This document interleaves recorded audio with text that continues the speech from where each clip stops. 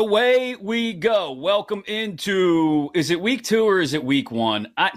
They call it week 0 and then everything else gets thrown off. Whatever it is, we're back. We're here. It's BetQLU. I'm Chris Mack alongside John Martin. And look who decided to show up to the festivities. RJ Choppy. Mr. Choppy, Tom Coughlin would not be happy with your tardiness, but nonetheless, here you are, and we appreciate you showing up. You know, my 13-year-old gave me that on time is late bull crap, and it doesn't work with me. Like on time is on time. And a week late evidently is on time in my world too. So no surprise there. No surprise there. Good to have you. We got plenty to get to this week, obviously, because like I said, it's officially week 1 in college football, which means we got plenty of games to talk about, some huge ones on Saturday in particular that we will jump into. We'll play add drop. We'll each have something to add to the festivities or tell you, no, you got to drop it. We've got our best bets. We've got, we'll play let's go or hell no. Yeah, we'll get through all of it despite everything we've got to get to. Let's dive right in, though, by taking a look back at week 0, as they call it, gentlemen. Let's start with Notre Dame. And Notre Dame handles Navy. Notre Dame looks like a quality Notre Dame team. Notre Dame looks like a team with a quarterback. They covered the 20.5 going away, 42-3 over Navy. Their schedule is not easy. It's got a couple of big landmines in the middle of it, like Ohio State and USC, and we'll get to the Trojans in a couple of minutes here. But John, we talked about Notre Dame last week. I talked to a couple friends this week after they won that first game. I still feel like Notre Dame's probably got to go undefeated if they want to have a shot at the playoff. But in that case, 1-0 is a whole hell of a lot better than 0-1.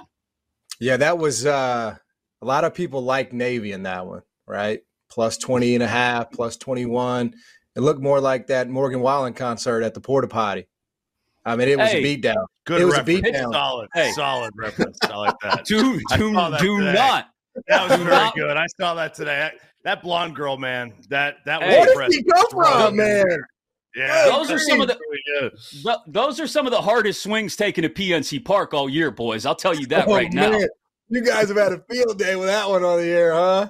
Woo. Oh, man. Look, I'm not saying I know some of those girls, but I know the predecessors to some of those girls. Those are city girls. Those are girls from the Brookline neighborhood of Pittsburgh who they got all gassed up all day in the parking lot, and then they wandered in, and some girl stole their porta potty while they were waiting in line. And here's the best part. That was just night 1 of 2 nights of shenanigans. Back-to-back Morgan Wallen at PNC Park meant 2 nights of shenanigans. And again, some of the biggest hits we've had at PNC Park all year. I feel like we need to like edit it, and we need to put Sam Hartman's face on the chick in the white with the Heisman Trophy, because I think that's like here come the odds for Sam Hartman and the Heisman after that. We saw what he did at Wake Forest last year, and I will say, I mean, I know it's Navy and they're down. They have a first-year head coach, so growing pains are going to happen. But I really do believe that there is a great chance that Sam Hartman's going to be in the race here. He's going to make this offense completely different, open it up, and I think he'll be firmly in the race for winning a Heisman, no doubt about it. Man, all this talk about Sam Zaddy, my guy, sexy Sammy. It's getting me going here, man. I absolutely love this. I can't stand Notre Dame. There are very few things in this world that I hate more than Notre Dame, except for Sam Hartman. That beard, I mean, I'm growing my beard out a little bit just to kind of match his. It's fantastic. Yeah. I mean, he just exudes like he's the Marlboro Man. He looks like the Marlboro Man of college football. I absolutely love it. And he is. I mean, he is a good, I think, Heisman long. I can't even say a long shot. When you're at Notre Dame, when you're the quarterback of Notre Dame, you can't be a long shot for the Heisman. You're just kind of in the discussion. Like, you don't have to do much in terms of promotion for him. They don't need to do. I mean, what are they going to do for him? Just send out like little hearts to all the Heisman voters like they used to with the Ryan Leaf. Little footballs with beards, RJ. Yeah. Yes. Just get the James Harden silhouette going. Yeah, that'd be good. So I mean, because you think about it, right? I mean, you can't give it to Caleb Williams again. So you're looking for sort of a new face, a new name. I mean, what better than the Notre Dame narrative at this point? It's early, but Caleb has to throw like 0 interceptions all year and then go undefeated, and then he might get it. Like the standard that he is going to be held to is going to be held to such a high standard. Like it's we've seen it before. Like any returning Heisman champ is held to the same one. Caleb Williams might have to throw 0 interceptions just to keep his defense off the field, because that defense is still a disaster, giving up 28 to San Jose State. Here, it sets up well for your guy Sam Zaddy, though. I imagine he'll climb up the board from 16-1, because they got Tennessee State this weekend, a trip to NC State next weekend, and then Central Michigan and South Bend, I think, in week 3 before things pick up, right? Okay, and then they hit Ohio State, and Duke is what it is, and a trip to Louisville might be a little tougher than it has been in some years, but that's where business really picks up in the second half for Notre Dame, or I guess the middle third, if you want to look at it that way. But his odds may be so short for the Heisman after the first month of the season, first 3 weeks of the season. If you're in on Sexy Sammy for the Heisman, as I know RJ has been since last year, but definitely now is the time to put the money down to get the best value. That much I would agree with, because he's going to just put up numbers the next few weeks. And the Irish at 30-1 to win the national title too. Like I said, this is the perfect start for them. This is exactly what Notre Dame's schedule should look like every year, and they'll be afforded this opportunity since they don't have to join a conference when there's a 12-team playoff. They just craft that schedule exactly the way they want it, and they're going to look up. It's going to be mid-October. They'll have the Ohio State game, and that'll be when things really start for them. Yeah, and they get Ohio State at home, and they get USC at home, and their tough game on the road is Clemson. And, I don't even know what to make of Clemson anymore. Like, I really don't. I know it's like it's pretty like, kind of recency bias, how they were just great, and then, oh, wow, they lose to Deshaun and Trevor Lawrence, and all of a sudden they're just kind of just really, really good. Like, they're talented, but, I don't even know what to make of Clemson. I don't know how big of a threat that is for Notre Dame at all. If Notre Dame gets by USC and Ohio State and they go undefeated, or at Clemson, I mean, they'll be a big favorite in that game, even on the road. Yeah, John, it feels like Clemson. I mean, I'm riding Florida State this year, and we'll get into the game specifically in a couple of minutes. I'm riding Florida State, tailing them hard this year for the ACC, and I would favor them in probably every single game that's going to be on their schedule. This weekend, maybe there's a little bit of a question, obviously, although that spread's still tight. It's like 2.5 against LSU. But my point is, I think Clemson's a very clear number 2 to Florida State. The books don't say that. A lot of people don't seem to believe that, but I think it's 3 tiers in the or 4 tiers in the ACC. It's Florida State in the first tier. It's Clemson in the second tier. It's a Pitt, maybe UNC, maybe pick another Louisville, maybe in that third tier, and then it's everybody else. Right. I think the question with Clemson is, what has Dabo done with not an NFL, like, potentially great QB? I mean, Deshaun Watson set the market. I mean, he's not looked great, in the preseason and really last year, but he did set the market for quarterbacks that still hasn't been reset. And we know what Trevor Lawrence is doing in Jacksonville. What has he done since then? Right. I mean, DJ's gone. Cade Klubnik got destroyed by Joe Milton in their bowl game, and I know that's a super small sample, but I do think there have to be major questions about, Dabo's adaptability when he doesn't have, a superstar first round grade, market setting QB, and is Cade that? I mean, he might be, but it's too early to tell. And that's why, I feel comfortable with what I know, which is Mike Norvell's, efficiency and proficiency with good quarterbacks. And that's what Florida State has. Oh, and he treated the transfer portal like the Waffle House at 3 a.m. I mean, he just went in and ordered one of everything. I mean, he cleared it out. So he's in a good spot with the talent that he's brought in. Since we talked Heisman, let's circle back around to Caleb Williams and USC. They give up 4 touchdowns to San Jose State. That tells me, I know San Jose State is supposed to be better than they were last year, but they're still San Jose State. That tells me the defense is still going to be a big issue for the Trojans, RJ. 14-1 to win the national title, 2-1 to win the Pac-12. I have at least 2 teams ahead of them in my mind for the Pac-12. And it has nothing to do with Caleb Williams. Caleb Williams could win back-to-back Heismans and not win the conference either year, and it wouldn't surprise me, which is insanity. Yeah, I mean, the thing with them is like their schedule is not the most difficult thing out there, and like they could easily sleepwalk their way, and that might be a problem. Like if they're an undefeated USC team, they're gonna wind up finding a way to make it.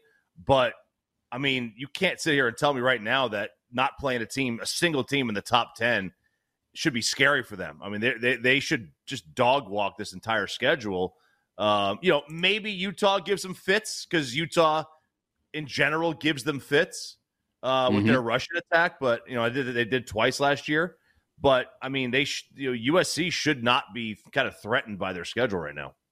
Yeah, John, at USC and Utah is not about a race to 56 as most USC games are. It's about whoever can hold the other guy under 30. And I think Utah's better at holding USC under 30 than vice versa. Yeah, I also would introduce to the discussion Oregon State. And I know we talked about Oregon State last week. You like them. You have them. I think it was 10-1 to win the Pac. And I think they play that style that USC's not going to be able to get off the field against Oregon State if DJ, is decent, with the way they just run the ball and grind you to a halt, really, with what they want to do. So I want to see it with Cam. I want to see him, healthy and all that. And I think if he is, yes, for sure, they're going to be in the mix. But I would handicap it as Oregon State is very much firmly in there, with USC because of the style they play and because it's the definition of an insanity here, man. You keep the DC and you have the same exact problems. Nothing's changing. So right. I think you have to have Oregon State in that discussion as well. That's what's funny, RJ, is like I look at the Pac-12 and I want to just hammer the over on every game. But then I look at Utah and Oregon State and I say to myself, well, no, defense is going to win the conference.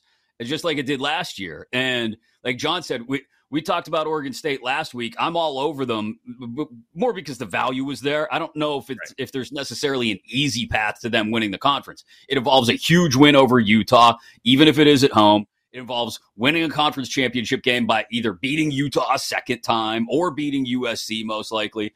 And that's an uphill battle for Oregon State. But either way, that's what tells me you can score, again, 56 a week in the Pac-12. It's not going to matter until you meet Utah and Oregon State, and you got to beat one of those two. I mean, taking the overs of the Pac-12 generally is good. Now, with DJ quarterbacking, I don't know about that one. But, who knows, right? Look, we've seen quarterbacks get changes of scenery, new coaching, different scheme, better scheme fits, and they've taken off. We've seen that quite a bit. So it wouldn't stun me if he went up. Look, he was a talented kid. Still is. Right. I mean, he got you don't start at Clemson because you're garbage, right? So he's got talent. It wouldn't stun me. But yeah, I mean the overs of the Pac-12 generally hit, but I think you're right. I mean, those two teams, Utah and Oregon State, I mean, they can grind it out, and if they want to play in the 30s, they want to play in the 20s, they can play in the 20s.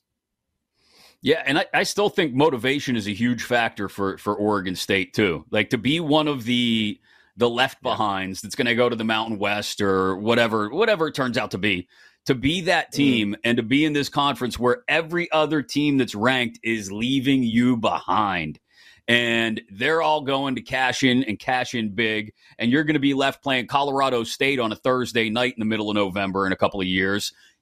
Hell yeah, you want to kick them in the ass on the way out the door and say, you know what? We don't need you anyway, and take one last good run at the Pac-12 crown. And I think that can't be overstated. Those kids feeling like they're getting left behind by everybody else. Now, look, in this day and age, half of them may transfer out to go play again in a Power 5 conference. But that, John, that motivation factor, I think, can't be understated for a program like Oregon State this year. Yeah, and I think they're one of the programs where you want to talk about, the new rule changes with the clock. They're one of the teams that stands to benefit the most, man. Because if you don't get them off the field, based on what they did last year, I mean, I don't think they're going to change up a whole lot for DJ. I think it's just going to be sort of more of the same, maybe even enhanced version of that. Like they're going to be able to do the 8, 9, 10-minute drives. If you can't get them off the field. So we talk about who's going to benefit from these. It is going to be teams like Oregon State, and the losers will be the USC defenses who can't get Oregon State off the field. Man, I tell you what, it is perfect timing. We got you back in the fold, RJ, because we're going to talk about TCU in a couple minutes. I know how excited that gets you.